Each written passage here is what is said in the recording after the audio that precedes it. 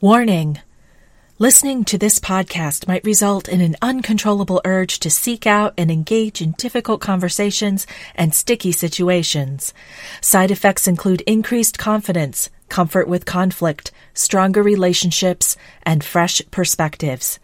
This podcast is most effective if shared widely. For optimal benefits, listen once per week. Welcome to the first episode of How Can I Say This?, where we talk about how to find the right words when words escape us. I'm your host, Beth Bilo, and I am super excited to be welcoming you to this debut episode. Let me give you a little background on how this podcast came to be. When I started coaching 10 years ago, my earliest focus was on self-talk and empowering language. It's always been clear to me that the voices in our head are a powerful influence over everything in our lives. In the years that followed, my attention shifted to introversion, which is also very much about understanding and managing our internal world. Over the past 2 years, I've found myself turning outward, intrigued by the conversations we're having with each other. A coach colleague of mine once shared the idea that one of the biggest sources of stress in our lives is conversations we're not having. There's also the stress from feedback we're not giving and needs we're not sharing. Plus, there are all the ways that we inadvertently cause tension in relationships because of the way that we express ourselves.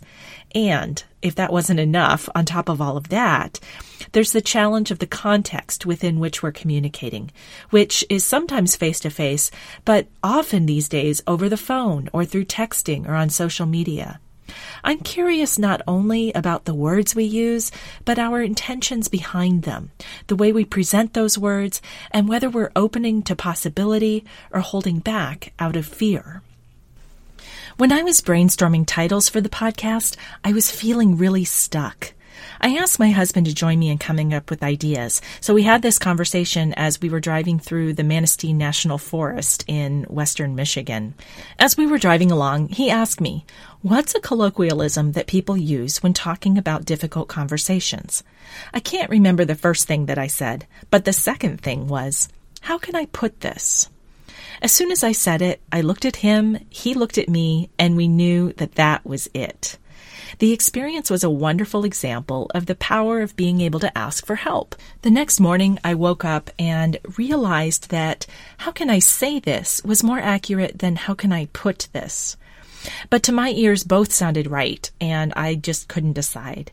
So I did what we do these days, and I put the question to my Facebook friends. The results came back almost evenly split, and the more I reflected on it, the more "how can I say this" felt right.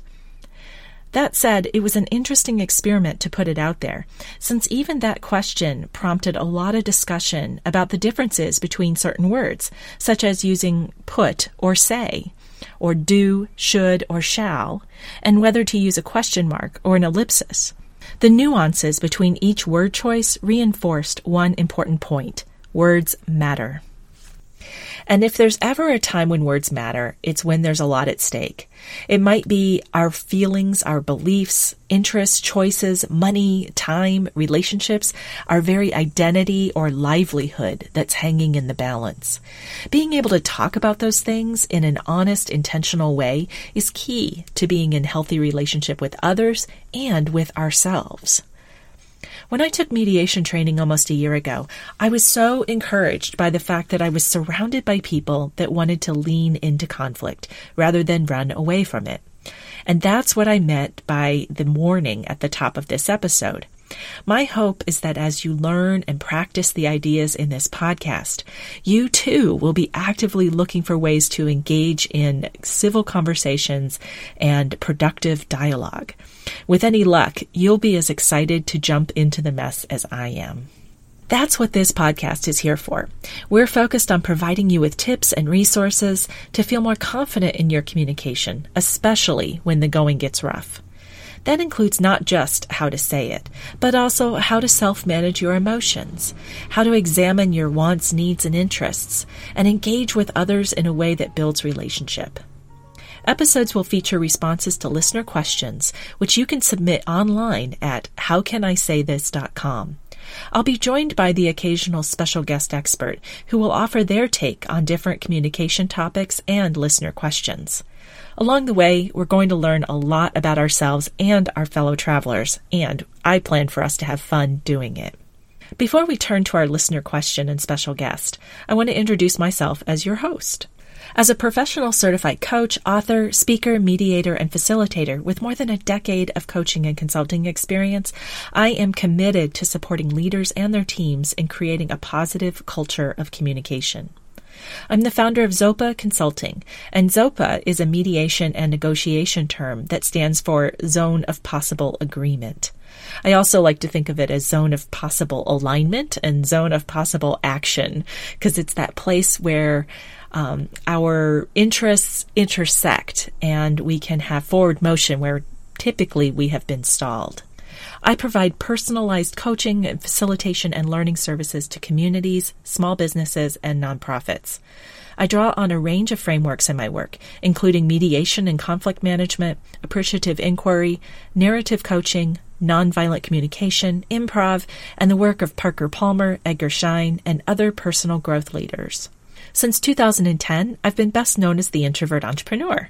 Through coaching, speaking, training, and my book and podcast of the same name, I've empowered thousands of people to embrace their introvert strengths and create more sustainable, energetically aligned businesses. Prior to starting my own business, I was a nonprofit professional with roles ranging from fundraising to marketing to grant making. Well, let's jump in and meet our first guest. Kern Berry is the founder of Pop the Bubble, an initiative born in the wake of the 2016 election. After taking a cross-country conversation road trip with his son Will to better understand the source of our divide, Kern created a workshop called Difficult Conversations, the art and science of thinking and living together. He's been traveling the country leading the workshop since October of 2017. In addition to his work with Pop the Bubble, Kern is founding partner of Enlight Collaborative, a nonprofit initiative supporting organizations focused on youth engagement. A former vice president of communications for a Silicon Valley technology company, Kern left the corporate world in 2005 to focus full-time on his nonprofit work. Welcome, Kern, to How Can I Say This? I am so excited, especially because this is the debut episode and you're my first guest. So thank you so much for agreeing to be here. Oh, well, wonderful. Thank you for having me. I'm thrilled. Well, as we heard in the introduction, you started a project called Pop the Bubble. Can you tell us how that got started and kind of the basics about what it is all about? Oh, sure. Well, it really got started after the 2016 presidential election. Mm-hmm. Like a lot of people, I was really surprised at the outcome. And my reaction to it really was that suddenly I saw that I was living inside of a very small bubble, that what I was assuming was going on in the rest of the country was not at all what was going on. So I was driven to get out of that bubble. And literally, I did drive. My son and I took a cross-country conversation road trip starting in January of 2017. And the purpose was to talk to as many people as we could to expand our bubble, to hear from them, hear what they were thinking, what's going on, where they thought we were headed. We talked to all kinds of people, liberals, conservatives. There was racial diversity, ethnic diversity, gender diversity. And it was just an incredible trip. And when I came home, I would tell my friends about some of the people I spoke with, and particularly some of the conversations that I had with conservatives. Mm-hmm. And they would say to me, wow, how could you talk to those people? And I thought, well, actually, I'm going to put the emphasis on the different word. How did I talk to those people? Mm-hmm. And I wanted to create a workshop that I believe helps people have the conversations that we need to have with the people that we think we disagree with and have a different value system from, different belief system from. So that's what I did. It took me about 8 or 9 months to put together a workshop. I've tested it out numerous times now, getting a very good reaction to it. I'm very, very encouraged. And so that's what I'm doing. That's awesome. Thank you so much for doing that. I mean, that's really incredible. And I'm curious, in your travels during that time initially before the workshops, but just during the conversations, was there anything that stood out as most surprising or that had the biggest influence on your perspective? Well, one thing was that a common theme among conservatives was that they were willing to talk, but they did not want to be vilified. And they were concerned that they would be vilified, so they actually would not be eager to engage. The liberals that I talked to said they wanted to talk, but they were afraid that they would not be able to maintain their composure, that they would get angry, which was exactly what the conservatives were concerned about. So the resulting decision was simply not to engage. And I thought, well, that not engaging is not an option. So how do we do it? So that was really interesting. And then I would say just one other thing is one question I would ask the liberals was, what do you think you did to contribute to this outcome, the outcome of the election? And in every case, it really caught them off guard. They hadn't thought that they had actually contributed to it. Yeah. And when they thought about it, though, what they almost universally said was that they went to sleep and they really weren't aware of the conditions that other people were living in and what their life was like and what their experiences were, which is exactly how I felt. And so it was that sense of disconnection, of being out of relationship.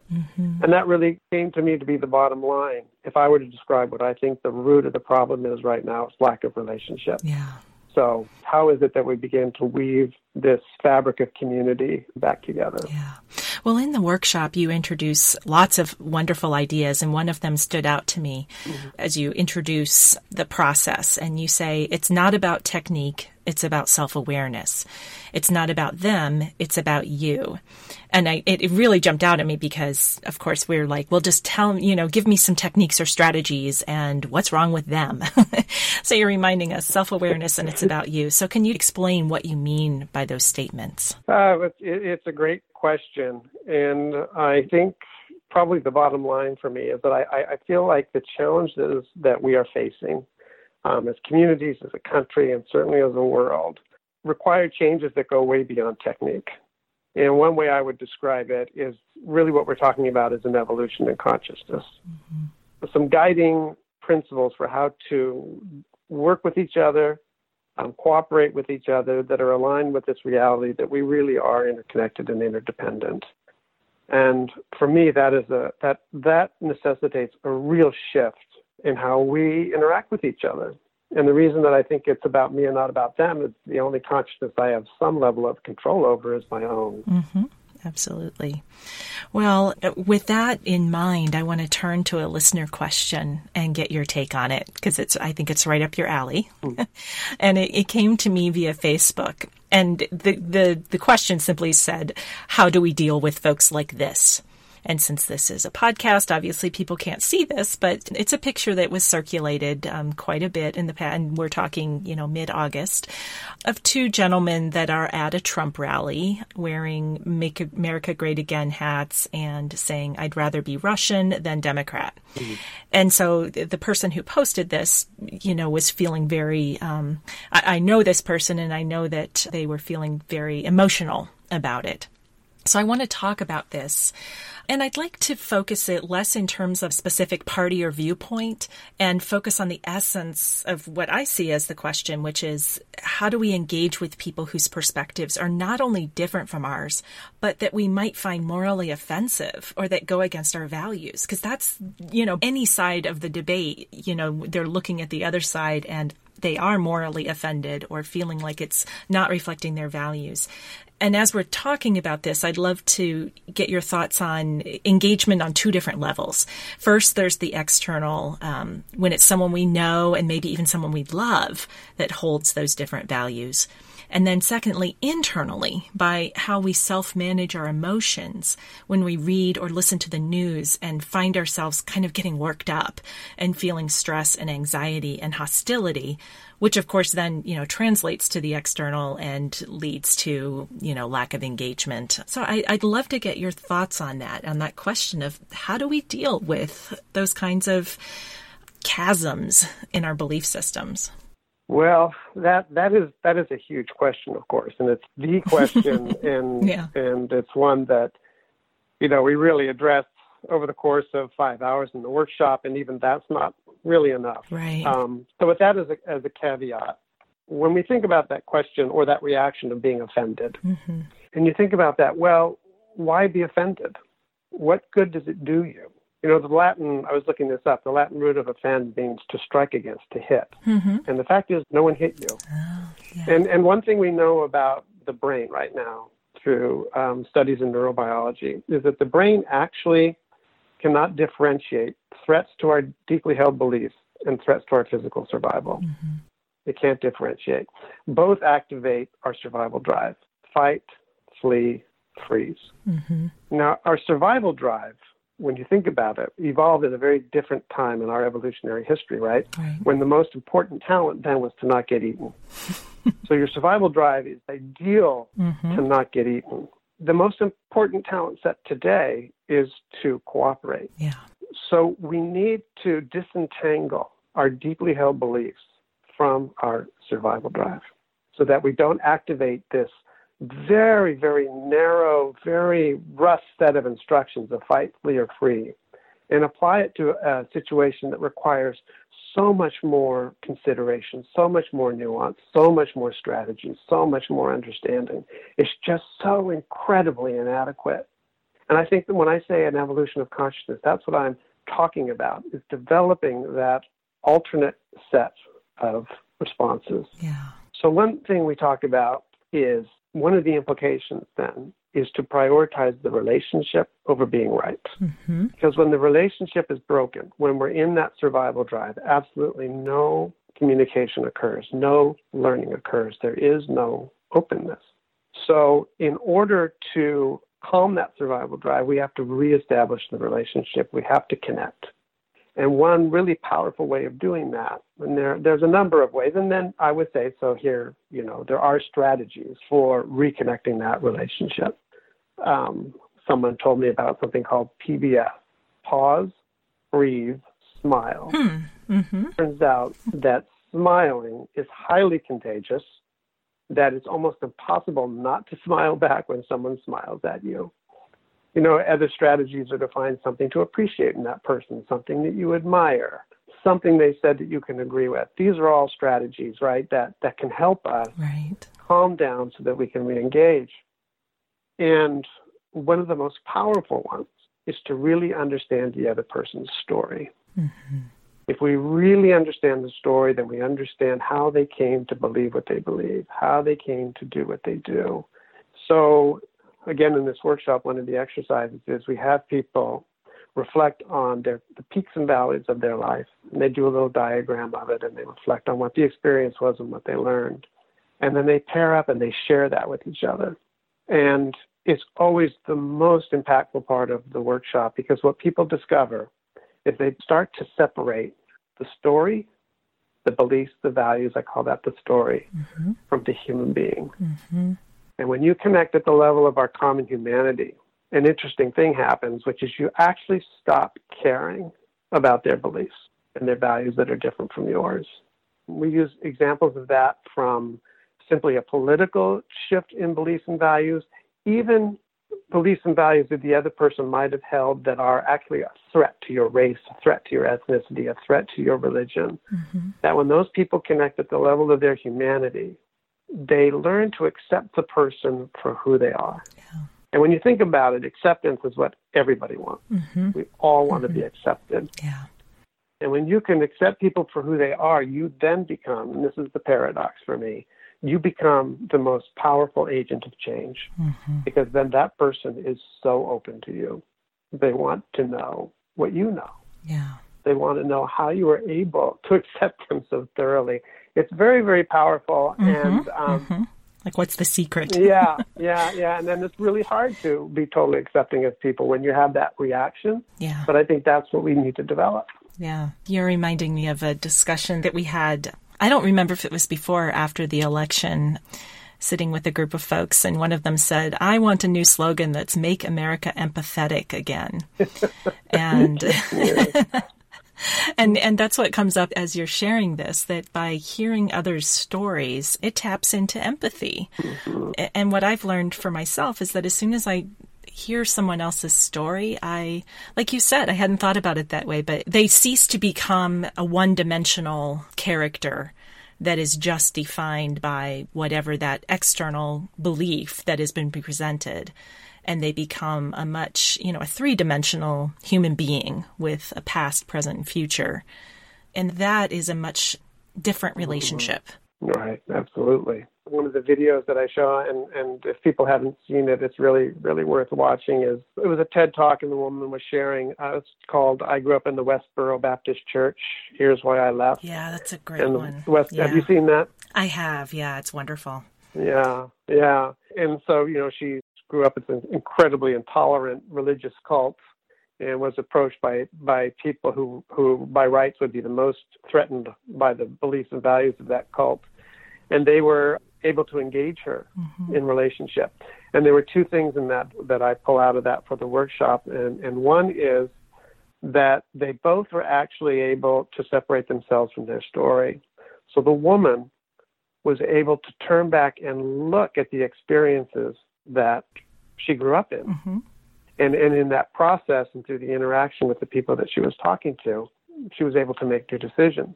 And the people who were most justified in being threatened by her, they separated her from her story and they connected with the human being. They also separated themselves from their story so that they were not triggered. They didn't fall into that survival drive reaction. They kept the engagement going, and it was civil and it was constructive. Mm-hmm. It's just such a powerful example of this other approach. Yeah. Well, what would you say if let's say I'm walking down the street and I cross paths with perhaps one of these gentlemen in the photo, and I'm sincerely wanting to understand, and I see an opening for a conversation. Let's say we're both standing in line at Starbucks or something. And we're waiting, and I'm feeling like, I want to say something.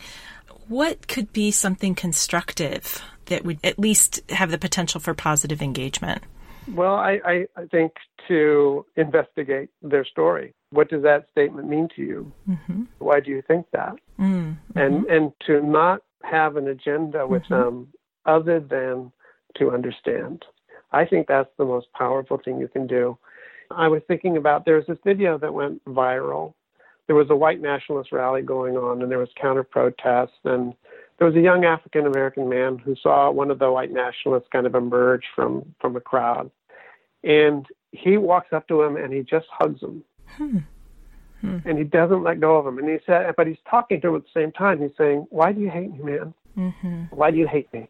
Why do you hate me? And just says it again and again and again. And the guy doesn't respond, but neither does he break out of the hug. Wow. And then finally, the white nationalist just sort of separates and says, I don't know. I don't know why I hate you. And I thought to myself, you see, he accepted the humanity. That was the hug. Mm-hmm. He didn't reject him. And he investigated the story. Why do you hate me? Yeah. He didn't tell him he was wrong. He didn't tell him he was evil. He asked him a question. Yep. And that question probably transformed that man's life. I mean, he was stunned. He just walked out and he was like, I don't know why I hate you. Yeah. It's just a little microcosm of, let's stop vilifying. Let's embrace our common humanity and let's ask the question. But it's in the context of relationship. And that's what that hug symbolized to me, that we are in this together, buddy. We're together. We're one. All right. That you just, I wish I had Kleenex because those kinds of stories are just so touching and so powerful. So thank you for sharing that. This makes me feel good. I want you to know that. I mean, this is your expertise, so I appreciate the humanity of it. It's wonderful. So as we wrap up here, Kern, what do you feel like, you've learned in your travels and your conversations that is the most important thing to remember when we are feeling called to engage in this kind of dialogue that could be potentially contentious, but it's with someone we care about and we want to help mend the relationship? What's the most important thing to remember? I guess it's less of a thing to remember and more of a thing to do, which is are you entering the relationship with an attitude of total acceptance? of the other person. I think if your attitude is you want to change them, that just isn't the basis of a healthy relationship or a healthy conversation. Yeah, absolutely. So that can be work. And I would say that I'm so fascinated by this idea that self-integration and interpersonal integration are the same thing. And that this is actually a neurobiological reality. That when we're in a strong reactive state to another person's views, there's a disconnect in our own brain between lower brain, the emotional centers, and the neocortex, right, which is where reasoning is, but also self-reflection and morality and empathy. There's that break in that connection. Yeah. And that to reconnect, we have to reconnect the relationship. So in the act of interpersonal integration, we've achieved self-integration. It's just one more example of the fact that we are just so connected to each other. And I think that is a beautiful thing, that we need each other. We need each other to integrate individually and integrate collectively. Well, that's a beautiful note to close on. So thank you so much for that. Lots to chew on there. And I will definitely be sharing your website. And I know as part of your website, you have a navigation item is called The Science, and probably gets more into the neuroscience of all of this and how our brains are responding. And so I'll make sure that we're linking to that as well. So thank you so much, Kern, and thank you again for the very important work you're doing to help heal the divide. And ultimately, I know that there's a huge ripple effect, that we might be talking about politics, but it really transcends that. It's way bigger and beyond. And so thank you for being a catalyst for this. Well, thank you, and thank you for your work. I mean, doing a podcast, that is a lot of work. That's commitment, and I'm just so pleased that you contacted me to be part of it. So thank you again. Well, thanks for saying yes. Yeah, how could I not? As Kern said, this is a topic that could be explored for hours, days, or even years, and bookshelves are full of ways to bridge that kind of conversational and political divide. Therefore, I am sure I'll be having Kern back to talk more about how we can self-manage our responses to situations that trigger us and bridge our differences even when it seems impossible. I'm going to close with 2 calls to action. First is to notice how you approach conversations in your life. What is your intention? Is it to influence or change someone's mind? To be right? To win the argument? Whenever you find any of those as your motivation, take a moment to shift your intention to being understanding and curious. What would it sound like to put relationship before righteousness? When you consider, how can I say this? It might sound like, help me understand where you're coming from. What do you mean by that? How did you come to that conclusion? To support that shift, here's call to action number 2. Practice what Kern shared about PBS. Pause, breathe, smile. Doing that will help you recenter and keep an open heart and mind, allowing space for the shift to curiosity. You'll find links to Kern and Pop the Bubble, as well as the various resources mentioned in this episode, at howcanisaythis.com. This was a seriously fun conversation, and very informative. I really look forward to the next episode, when I'll be talking with psychologist and author Laurie Helgo about dealing with bullies and narcissistic types, as well as responding to listener questions. If you have a How Can I Say This question to submit for a future episode, there are 2 different ways you can do it. You can use the online submission form at howcanisaythis.com, or you can leave a voicemail 24/7 at 562-704-6643. And here's that number again, 562-704-6643. And no worries if you don't have a way to write that down. The number is listed on the same page as the online submission form. And no matter how you submit your question, whether you leave a voicemail or you use the form, you can use your name, or you have the choice to be completely anonymous if you like. Feel free to ask about a generic situation or get more specific. Either way, we would love to hear from you. And if you enjoy this podcast, please share it with family, friends, and colleagues. I also invite you to take a moment to leave a review on iTunes. We want to transform the lives of as many people as possible, and subscribers and reviews help boost the visibility of the podcast so more people can find us. Thank you for your consideration and your support. This is Beth Belo, and you've been listening to How Can I Say This? Thanks for joining me today, and I invite you to take what you've learned here and use it to speak up, speak out, and speak courageously.